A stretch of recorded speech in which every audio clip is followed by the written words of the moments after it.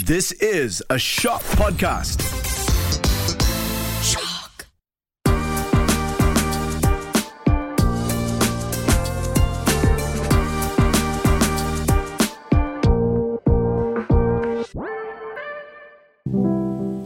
Hello, beautiful people, and welcome back to The Art of Beauty. I'm your host, Yasmin, yet again, and here at The Art of Beauty, we're talking about all things beauty. The industry, skin positivity, confidence, the hottest new releases, and more. I'm super excited to delve deeper into the extensive world that is beauty with you in each episode. So, good to see you again if you're returning, and if you're new here, happy to have you here. On today's episode, we're going to be talking about all things acne. Yay!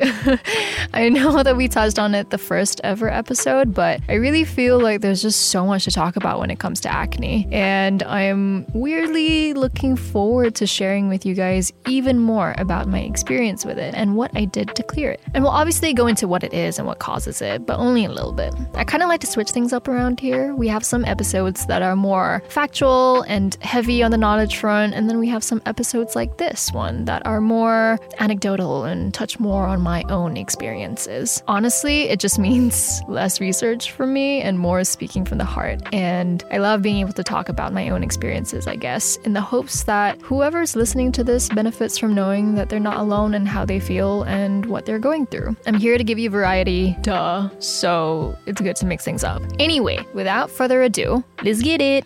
I know it's really weird to start off this way, but I'm just gonna put it out there that I'm having a good skin day. And literally the only reason why I'm saying that is really not to brag about it, but because I've been really stressed lately. And despite that, my skin isn't acting up against me as much as it normally would. Anyway, what I'm trying to get at is that I'm really grateful that it's not adding to my stress, because your girl's really going through it at the moment. Sorry to sound really preachy in that, but I think it's good to practice gratitude just so we can start off the episode positively. So in the first episode, I touched very briefly on the way my acne made me feel and finding acceptance within myself of the skin issues I was having. The acne first came when I was 16 probably, and not only that, I was also dealing with bouts of eczema alongside it, and that was on my face and all over my body. So that was really confusing for my skin in general, because not only was I dealing with essentially dry and itchy patches of skin because of my eczema, my skin type is actually on the oily side, and that's why I'm prone to acne. Initially, I had a very terrible understanding of what caused my acne and my eczema, and today I'm just going to be talking about my acne rather than my eczema, because I still have yet to find the answers behind why my eczema comes. So we're going to leave that out in this episode. We're just going to be focusing on my acne journey. I think there's a common misconception that acne is purely caused by just you not washing your face, which is ridiculous, because I have always been extremely diligent with my skincare and cleaning my makeup brushes and pillowcases and phone screens. So I felt like I did everything on the hygiene front, so I had to rule that one out completely. Over the years, I went to several dermatologists and estheticians, and I received varying reasons as to why my acne and eczema flared up. Like I said, I still have yet to find the conclusive answer behind my eczema, but for my acne, it was incredibly confusing because all of these professionals couldn't really agree on what was up. Long story short, I am now with this amazing dermatologist, and it's been a very happy and productive relationship of nearly 2 years. After having jumped from dermatologist to dermatologist, it's been really relieving to settle on one and stick to the plan that she's got for me. I know that seeing dermatologists and estheticians can be extremely expensive, so I'm not here to force you listeners to find one, because it's the only way to quote-unquote cure your acne. In fact, throughout the 2 years of my dermatologist, I only went regularly maybe for the first 3 months. And when I say regularly, I mean once every 2 weeks. My main aim for finding a dermatologist wasn't really to have her maintain my skin. I personally wanted to find out the root cause of my skin issues so that I could maintain it on my own in the long term, and to learn about ingredients that will help me or ingredients that I should stay away from. It's about preventive action. So, from my understanding, My acne, specifically, is derived from a combination of environmental, stress, and hormonal factors. Yes, that's a lot. I hate reminding myself of it, but that's the truth. The humidity here in Malaysia does nothing for my skin because I'm on the oily side. So I'm way more prone to getting my pores clogged because of how humid things are. Stress, well, we've all got stuff on our plate, don't we? And with regards to the hormones, yeah, I think I knew that already as well when I was told. But basically, my dermatologist reassured me that cosmetic products, hygiene, and foods don't really play a part in causing my acne. Now, I'm going to tell you guys what I ended up doing to help maintain my acne, but again, I'd like to remind you guys that this is what worked for me specifically. What works for me might not work for you, but of course, feel free to try it out. Firstly, I think it's important to state that I did not take, when I say take, I mean ingest, I did not ingest any medication. Nada.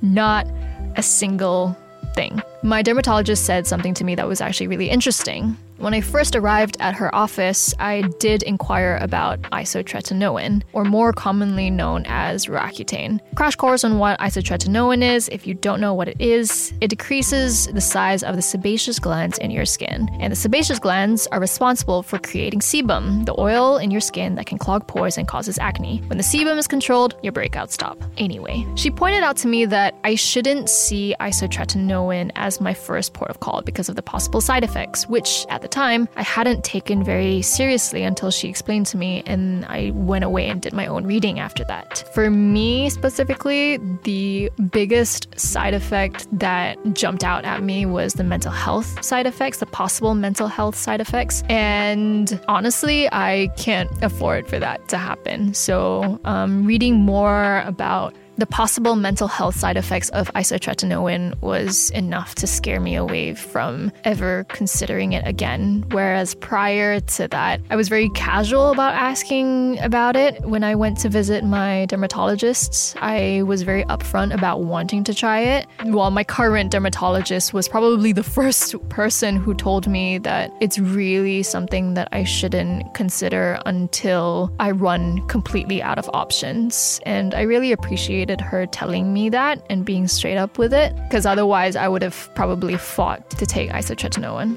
I had friends who took isotretinoin in low doses just to make their skin a bit smoother, and they didn't have serious acne at all when they took it, so I had assumed that it was safe for me to do the same, which is absolutely not the case.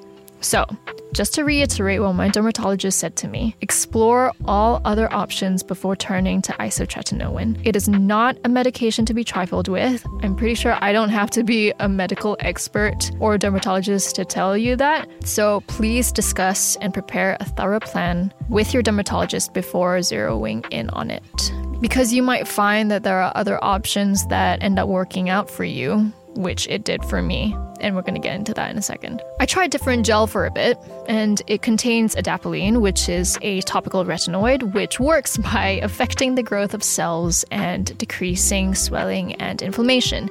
And it is often used in conjunction with a benzoyl peroxide. I'm not sure if I'm saying that right, but I ended up using a benzoyl peroxide cleanser alongside that, and while I used these two in very low dosages, it burnt my skin so bad, and my skin ended up developing really bad photosensitivity for a while. So I stopped it altogether because, well, it really just didn't work out for me when I was going down that route. And there were lots of days where I woke up with a really puffy, swollen, red and itchy face because my skin just wasn't reacting well to the combination of the topical retinoid as well as a benzoyl peroxide cleanser that I was using. And looking back on it now, I should have stopped it when I first started, but I was of the mindset that, it'll take like a month or two to get used to, and it never did. So eventually, after 2 months, I gave up on it completely because I just wasn't seeing any results, and I'm also incredibly impatient.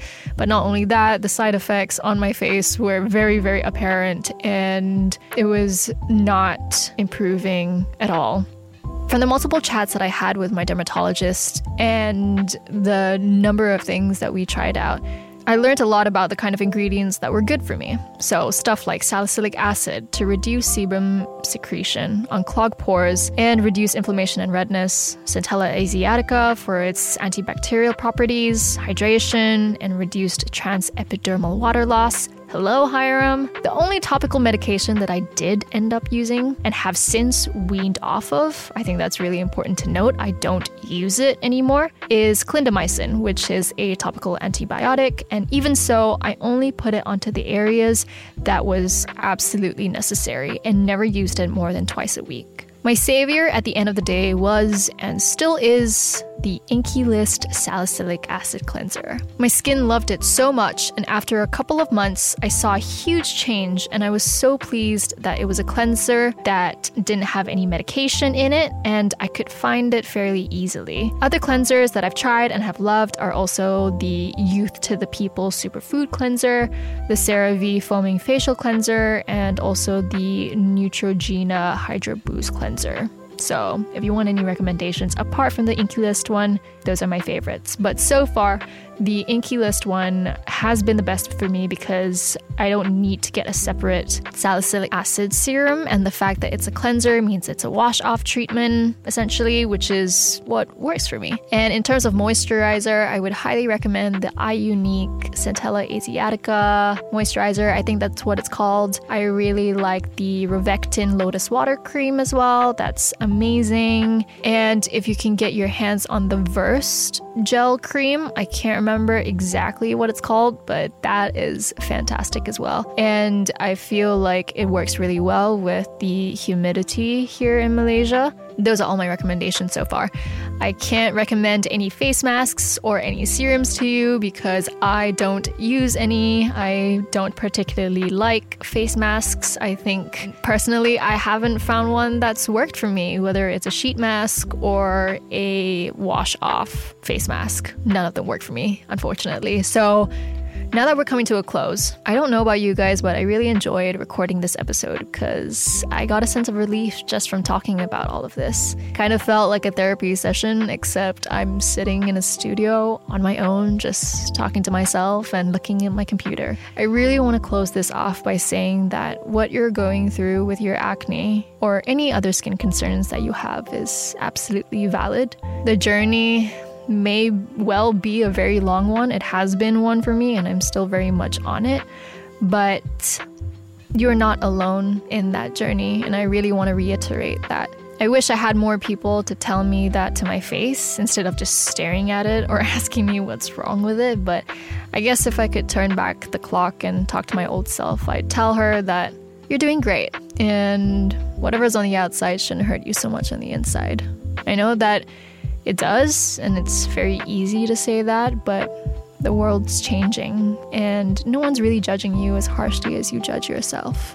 And I strongly encourage you to keep persevering on your skin journey, no matter what stage of it you are at. I know that many people don't understand how detrimental acne can be to us on the emotional and mental front, but I'd like to continue empowering you to keep calm and carry on. While it's a rocky road and you're probably weathering a lot of internal storms when it comes to it, I promise you that it's not for forever. Anyway, hope you guys are good wherever you're listening to this. Until next time, stay safe and catch you soon. Bye!